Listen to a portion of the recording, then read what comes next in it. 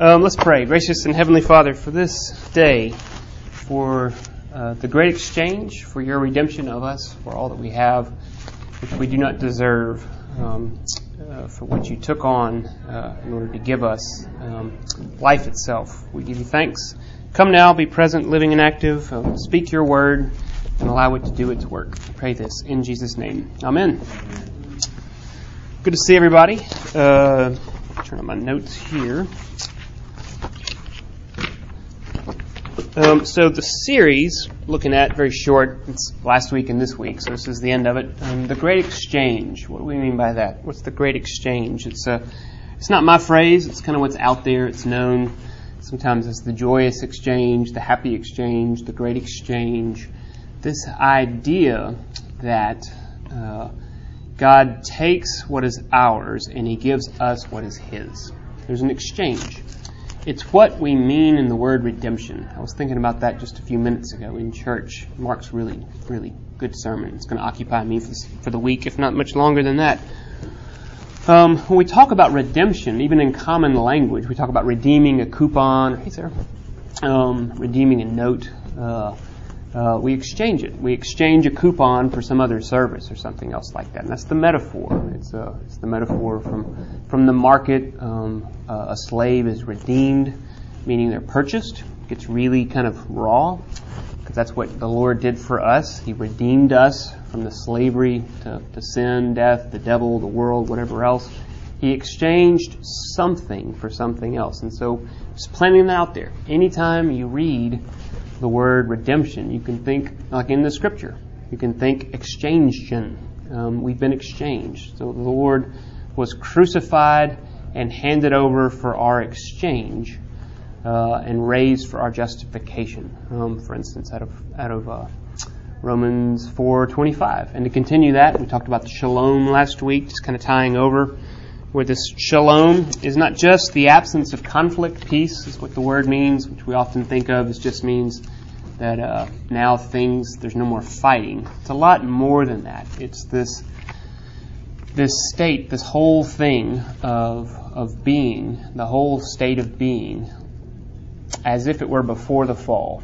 So Isaiah's great picture of shalom, for instance, which we'll start hearing about in the season of Advent, the coming, where the lion shall lay down with the lamb, where there's this place where all things simply are, and they just exist, and they exist well, and there is no need. There's no hunger, there's no thirst, there's no darkness. There simply is the eternal now, as C.S. Lewis called it, satisfaction. There simply is, in that eternal now, existence. And it's good. And it was very good, as the Lord said at the end of the sixth day of creation. And He looked out and He rested. And so that shalom, that peace that comes after the exchange or the redemption, this is all just intro. And so the Lord Jesus Christ was handed over for our sins and raised for our justification. Therefore, we now have peace with God. I also like to throw these words out just as we hear them in our liturgy, something like that. The peace of the Lord be always with you. What does that mean? It means now that there's been an exchange, now that everything that I'm not, He has taken. Everything that I am, He has taken, my sin. And now everything that I'm not, righteousness, shalom, acceptability. I once who was far off have been brought near. I once who did not know mercy now have received mercy. And I receive all that. Well, then I have peace with God. Well, now I'm in a relationship. Now I'm in a state. Now I'm in shalom. Now I'm in a place where I can breathe, where I can rest. I can be reconciled to God and to one another. And I can actually I can get up one more day, and I can go about my business of work, of tending to the family, of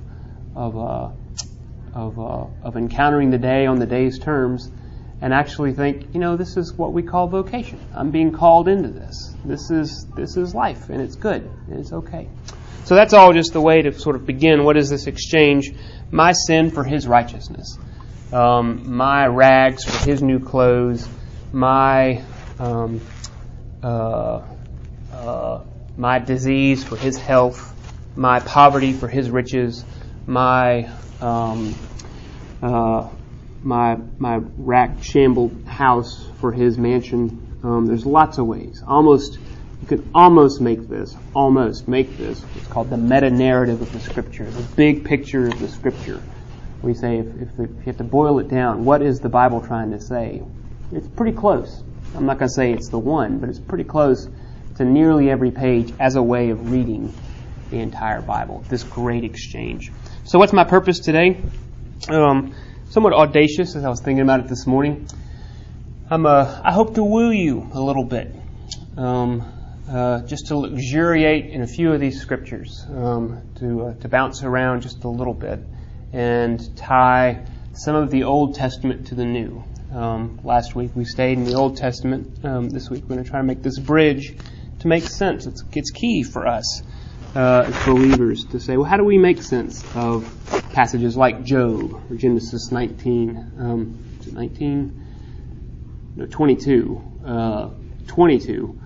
The sacrifice of Isaac. We looked at that last week. Or 32. Jacob wrestling the angel. How do we make sense of stories like that? Where do we see them? The promises that were made, the prophecies that were given, that which is foretold in the Old Testament. How do we see that being now fulfilled in the New Testament, which describes the life, death, resurrection, and then the life of the disciples, the followers of Christ? So that's what we're doing today. I'm going to try to woo you a little bit to Scripture, to stir us to grapple with this great promise. Because if this word is true, and that which is spoken actually happens, well, then something might happen. Does that make sense? Questions? That's all just kind of intro. And then we're going to listen to a song by Tom Waits. That's where we're headed, called Down There by the Train. Thoughts? Well, let's roll. So probably the classic text, 2 Corinthians 5:21. But just to back up a hair. So we're in 2 Corinthians. Do you want Bibles? They're small enough. Do you want me to get those out? Do you want to flip around? They're in there. So, okay, let's get them. I got the scriptures and I can just read. But thanks, Stratton. There should be a milk crate in there. Yep.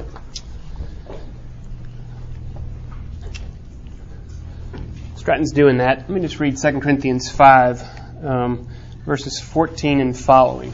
Paul does this a lot. He's trying, in the context here, to actually talk about behavior in a certain sense. What do the works of love look like? How does a Christian live?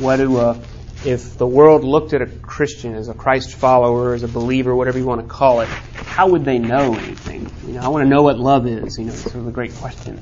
One of the great questions from the 80s. Nobody laughed. He's trying to do that, but he can't go there without going to another place. And so it starts off in 2 Corinthians 5:14. He's talking about the love of Christ, and he says, "For the love of Christ controls us."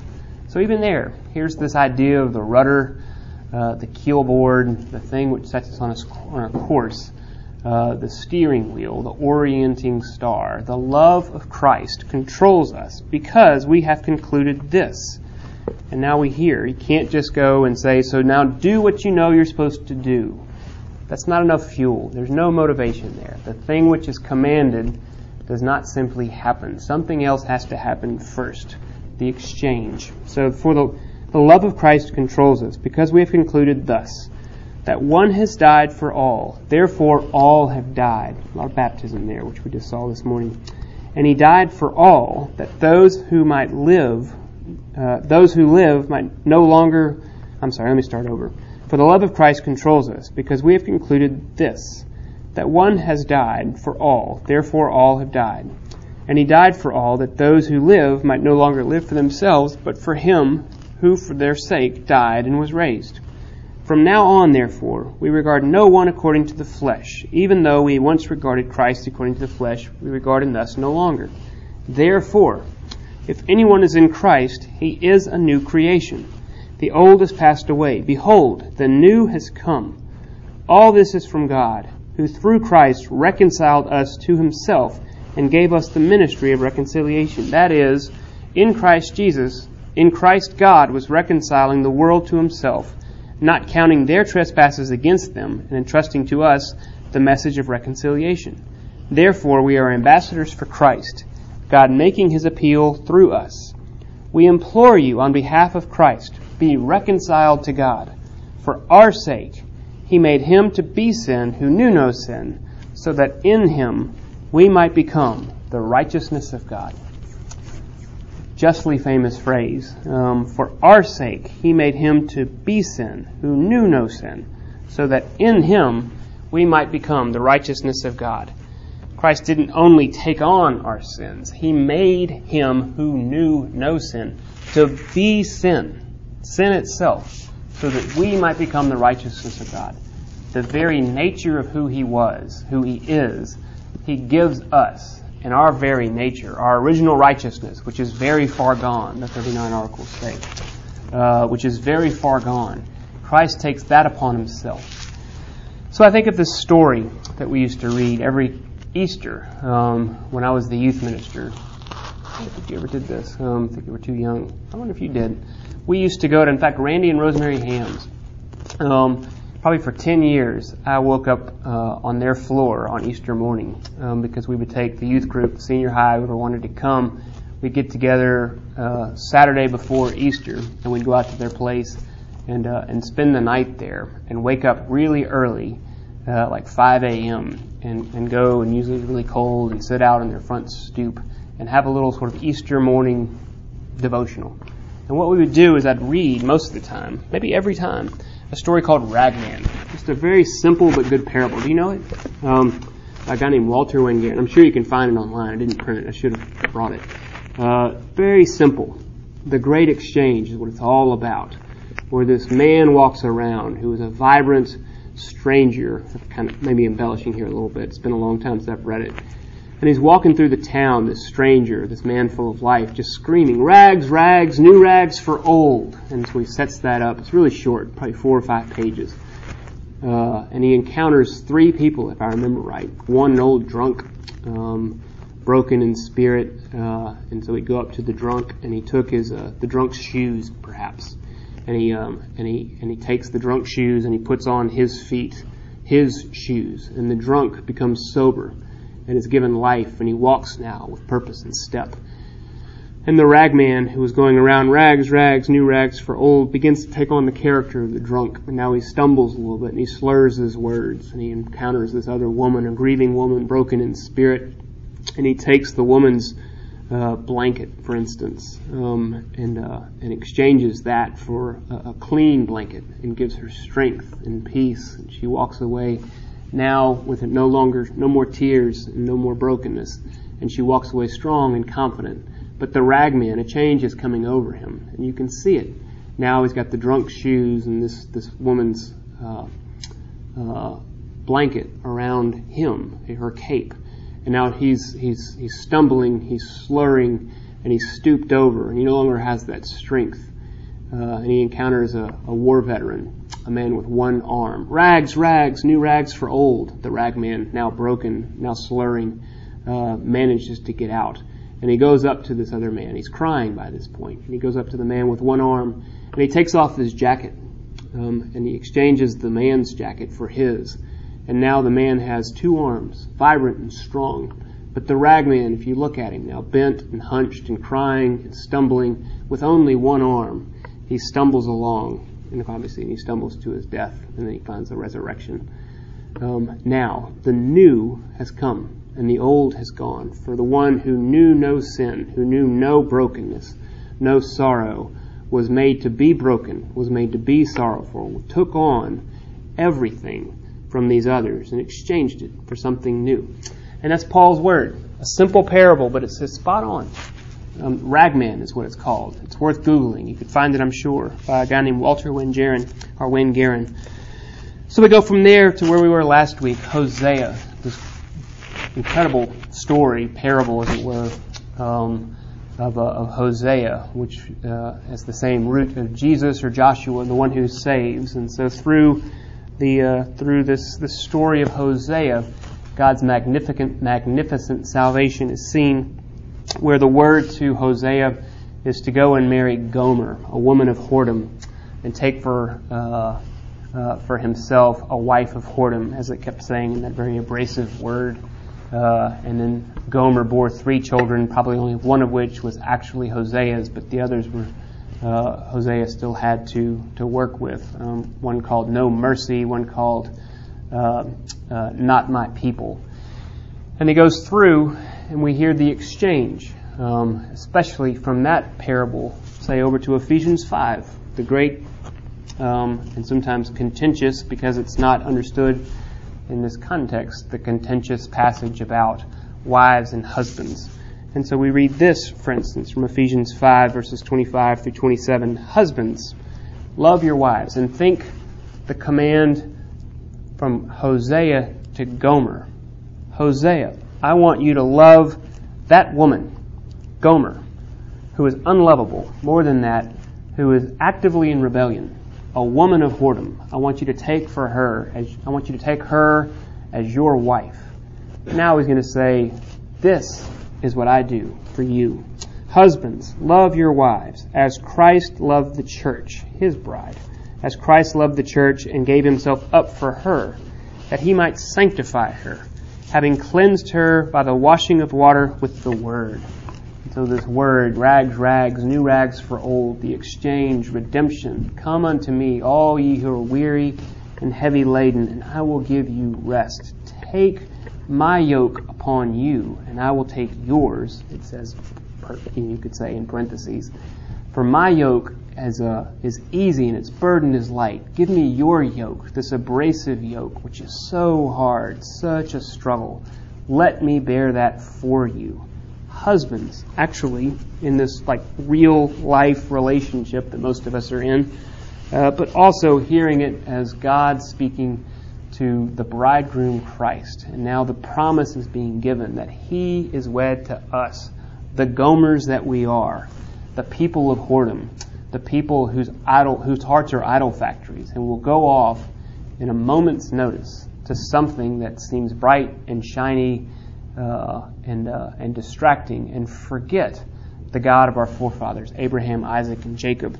And he speaks as Christ loves the church, that's us, and gave himself up for her, that he might sanctify her and wash her and cleanse her with the washing of water in the word. The sanctifying language is temple language, that something is now set apart, an instrument for God's purpose and use.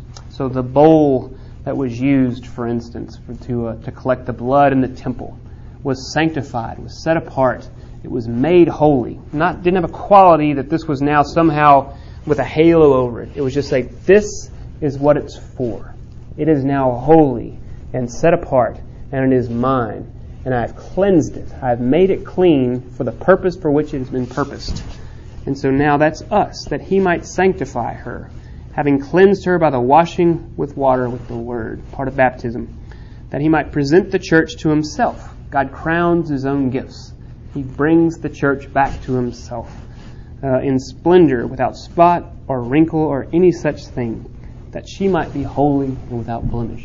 Remember my promise, my hope, not a promise, my hope to woo you with the promises of God, that we might hear this and think, that's him. That's him. He's doing that for me, not to me, for me, washing me, cleansing me, setting me apart. Why?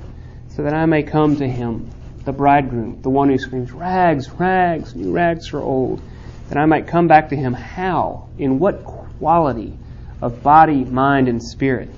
A quality without spot, without wrinkle, or any such thing, that I might be holy, set apart for the purpose for which I am purposed, and without blemish. And then Peter, great Peter. Remember who Peter is? I tell you, Lord, I will never betray you. Oh, Peter, I tell you the truth. All that Peter is. And then he wrote that changed Peter. 1 Peter. It's worth our attention. And Peter now picks up the same sort of Hosea Gomer language. Hosea Gomer language. He's hearing Paul, this idea of being washed, of being made holy, of being sanctified and set apart for a purpose for which it's purposed. And Peter says this, words that you know, but remember, I'm just trying to woo you. I'm trying to woo me with the words of the promise. But you are, not you will be, you will one day be. I'm really having trouble speaking today. But you are a chosen race, a royal priesthood, a holy, set apart for a purpose for which it has been purposed, a holy nation, a people for his own possession, that you may proclaim the excellencies of him who called you out of darkness and into his marvelous light. Once you were not a people. That's directly out of Hosea.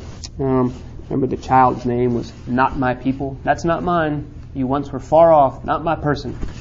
You once were not a people, but now you are God's people. Once you had not received mercy. That was the other child, no mercy. But now you have received mercy. So the great exchange, this redemption. You can also think of Exodus 12 and the great Passover.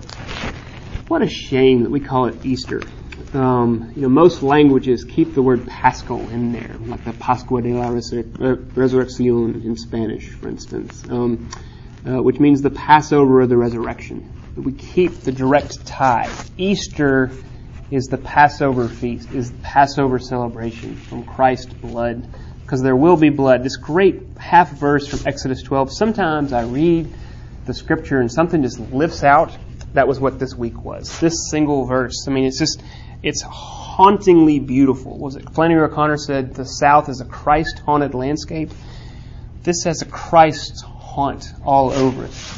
This is the word of the Lord being spoken to Moses before the Passover, before the plagues on Egypt. The last was the Passover, that I'm going to come and kill the firstborn of everything in Egypt, the firstborn of the cattle, the firstborn of any families. But for you, before I send the angel of death, I want you to be spared. And how will you do that? There will be blood. Just like there was in Genesis 3 we talked about last week, where the Lord had compassion, passio, suffering, on Adam and Eve in their sort of juvenile effort to cover themselves with fig leaves. And the Lord covered them with skins. And so he broke his own shalom and he killed. There will be blood. Even there, way back then, there will be blood, which of course now prefigures the cross. Well, Passover, Easter, certainly does. And it says, take blood and smear it on your doorpost. Smear it on the wood, on the lintels and the doorpost of your doors. And then where there's blood, I will pass over you, and you will not die. And so he says this half verse out of Exodus 12:13, if you're in your book. The blood shall be a sign for you on the houses where you are. And when I see the blood, I will pass over you. And when I see the blood, I will pass over you. To be washed in the blood of the Lamb. And when I see the blood, you will not die. Remember what the death is the legislative effect of a broken law. You shall not eat of the tree, for on the day that you eat it, you shall surely die. And now he's saying, when I see the blood, I will pass over you, and you will not die. And now there's been blood, not smeared on the doorpost, but now on the cross, on the tree. The tree that was meant for death has now become the tree of life. And we hear this in Galatians 3:13. This is how Paul makes sense of this part of the Passover. Just one way. And Christ redeemed us from the curse of the law by becoming a curse for us. So again, that which he was not, he now is. Was made to be sin. Rags, new rags for old. And the drunkenness and the brokenness and the one-arbedness that he wasn't, he now is. Christ redeemed us, exchanged us from the curse of the law by becoming a curse for us. For it is written, cursed is everyone who is hanged on a tree, so that in Christ Jesus the blessing of Abraham might come to the Gentiles, so that we might receive the promised Spirit through faith. This objective event of the atonement of Christ, the at-one-ment of Christ, that we are made at one, that we are reconciled. I implore you, be reconciled to God. Hear the promise. When I see the blood, I will pass over you. be washed, sanctified, and made holy in the blood of the Lamb. For I made him who knew no sin to be sin. The one who knew no curse was made to be a curse. Why? For us. This is the basis. An objective, not a subjective, an objective event in history where God broke through, was made flesh, lived as a man, died, and now has been risen, now has rose for our salvation. All of this, I know I'm flying, I'm trying to get to Tom Waits. Here, Isaiah 53, for instance, and then going back to 1 Peter. These words from Isaiah 53, which we hear on Good Friday. He had no, think the ragman. Now, once was strong, but has been made weak. He had no form or majesty that we should look at him, and no beauty that we should desire him. He was despised and rejected by men, a man of sorrows and acquainted with grief. And as one from whom men hide their faces, he was despised, and we esteemed him not. Surely he has borne our griefs, and carried our sorrows, and we esteemed him stricken, smitten by God, and afflicted. But he was pierced for our transgressions, he was crushed for our iniquities. Upon him was the chastisement that brought us peace, shalom. And with his wounds we are healed. All we like sheep have gone astray. We have turned every one to his own way, and the Lord has laid on him the iniquity of us all. There's no stronger place in the Old Testament which describes the gospel, which describes the exchange. It's hard to even count how many times it says on him and then for us. All the different ways that happens. And Peter picks this up again in chapter 2, verses 22 following. And Christ committed no sin, neither was deceit found in his mouth. When he was reviled, he did not revile in return. When he suffered, he did not threaten, but continued entrusting himself to him who judges justly. And he himself bore our sins in his body on the tree, that we might die to sin and live to righteousness. By his wounds you have been healed. So with all that, set this up. Fitz Allison, who's coming in 2 weeks, by the way. He'll preach on the 20th. He's going to be in town for a wedding. We asked him to preach. He's a hero to many of us. He wrote this book, The Cruelty of Heresy. Some of y'all have probably read it. It's worth it. It goes back to the early church and the heresies from the early church. He said this is about a heresy called Nestorianism, which I'm not going to get into, but just this image of a train. There's all sorts of heresies where you can think of the train coming through, there's a train that's blowing through the train station, except it comes through full speed and it doesn't stop. For those who can align their wills with God, you might have a chance to hop on. To get on the train, God's got a way to go. For those of you who can do that, this train is bound for glory. Hop on. God helps those who helps themselves. A semi-Pelagian or outright Pelagian heresy. Well, he's going to have a different word. That God, with all this great exchange, that the train stops for sinners. And that in his body he bore the curse. And Fitzsimmons Allison has a great way of thinking and tying those two things together, from a train to, of all things, denatured alcohol. And then we're going to read that, and then we're going to listen to Tom Waits. We'll have a minute or two to listen. So this train stops for sinners. So this train comes through this. Another train might come through a station and not stop, but you can hop on if your will is right. This insistence on humanity tells us that it is the right station, and the train does not come, and the train does come through, but only at full speed. Its one connection with us is the example that the human Jesus ran fast enough to catch the divine word, and so should we. So again, if Christ is only our example, that's not much atonement. There's not much hope for us. If we catch the train of salvation, we can catch the train of salvation as long as we have made our wills the will of Jesus and his will with the Father's will. What separates the orthodox from this heresy are such scriptural texts as, by his wounds we have been healed. We just read in Isaiah 53 and 1 Peter 2. For our sake he made him to be sin, who knew no sin, so that we might become the righteousness of God.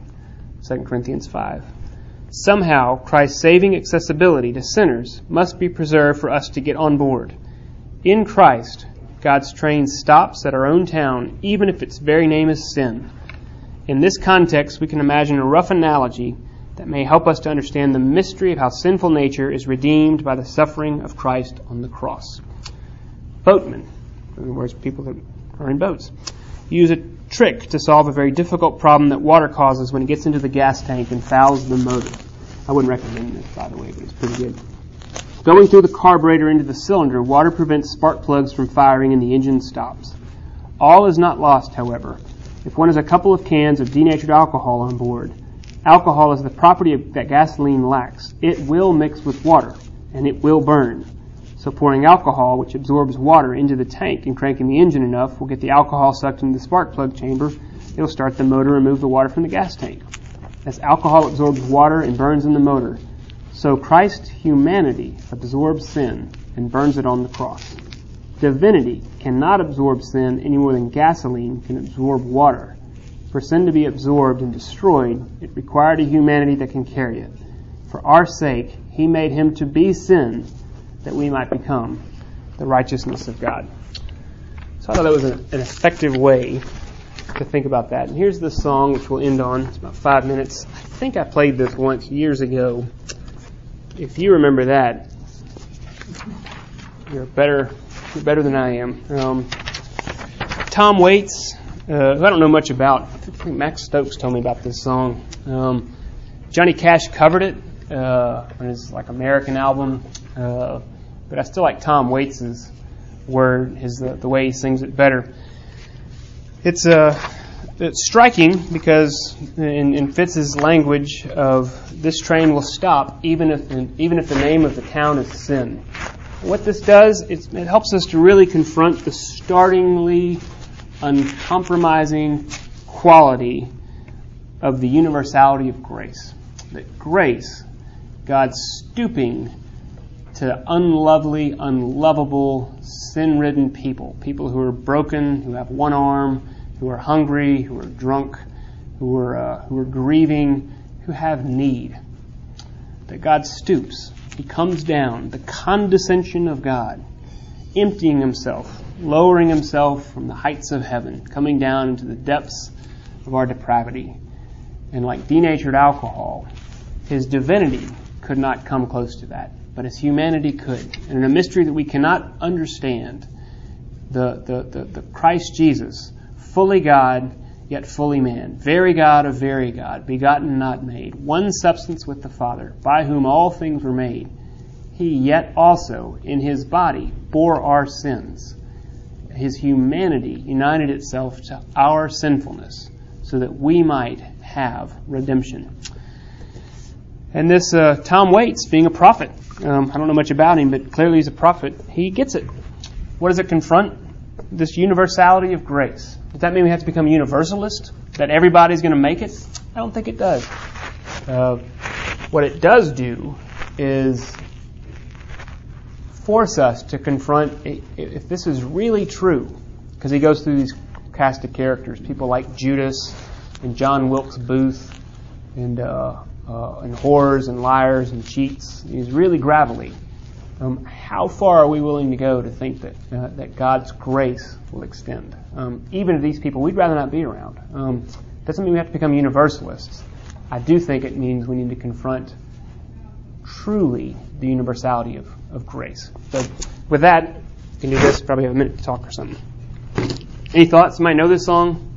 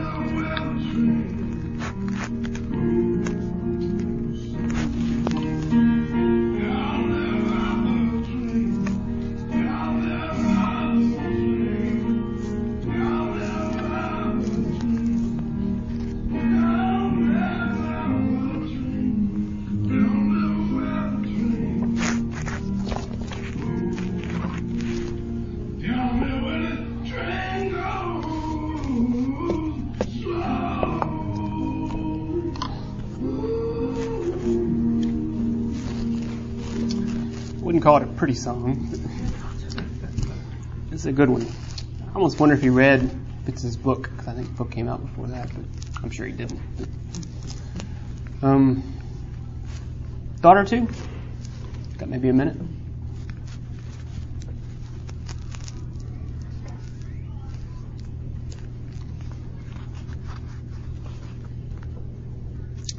The uncompromising, startling reality of the grace of God. Let's pray. Gracious Heavenly Father, for that grace, we give you humble thanks and ask that you would, in fact, turn us, Lord, turn our hearts to you so that we may love you as we are loved by you. Help us, Lord, in our needs. They are great, but your mercy and your grace is always greater. Provide, Lord, we pray. In Jesus' name. Amen.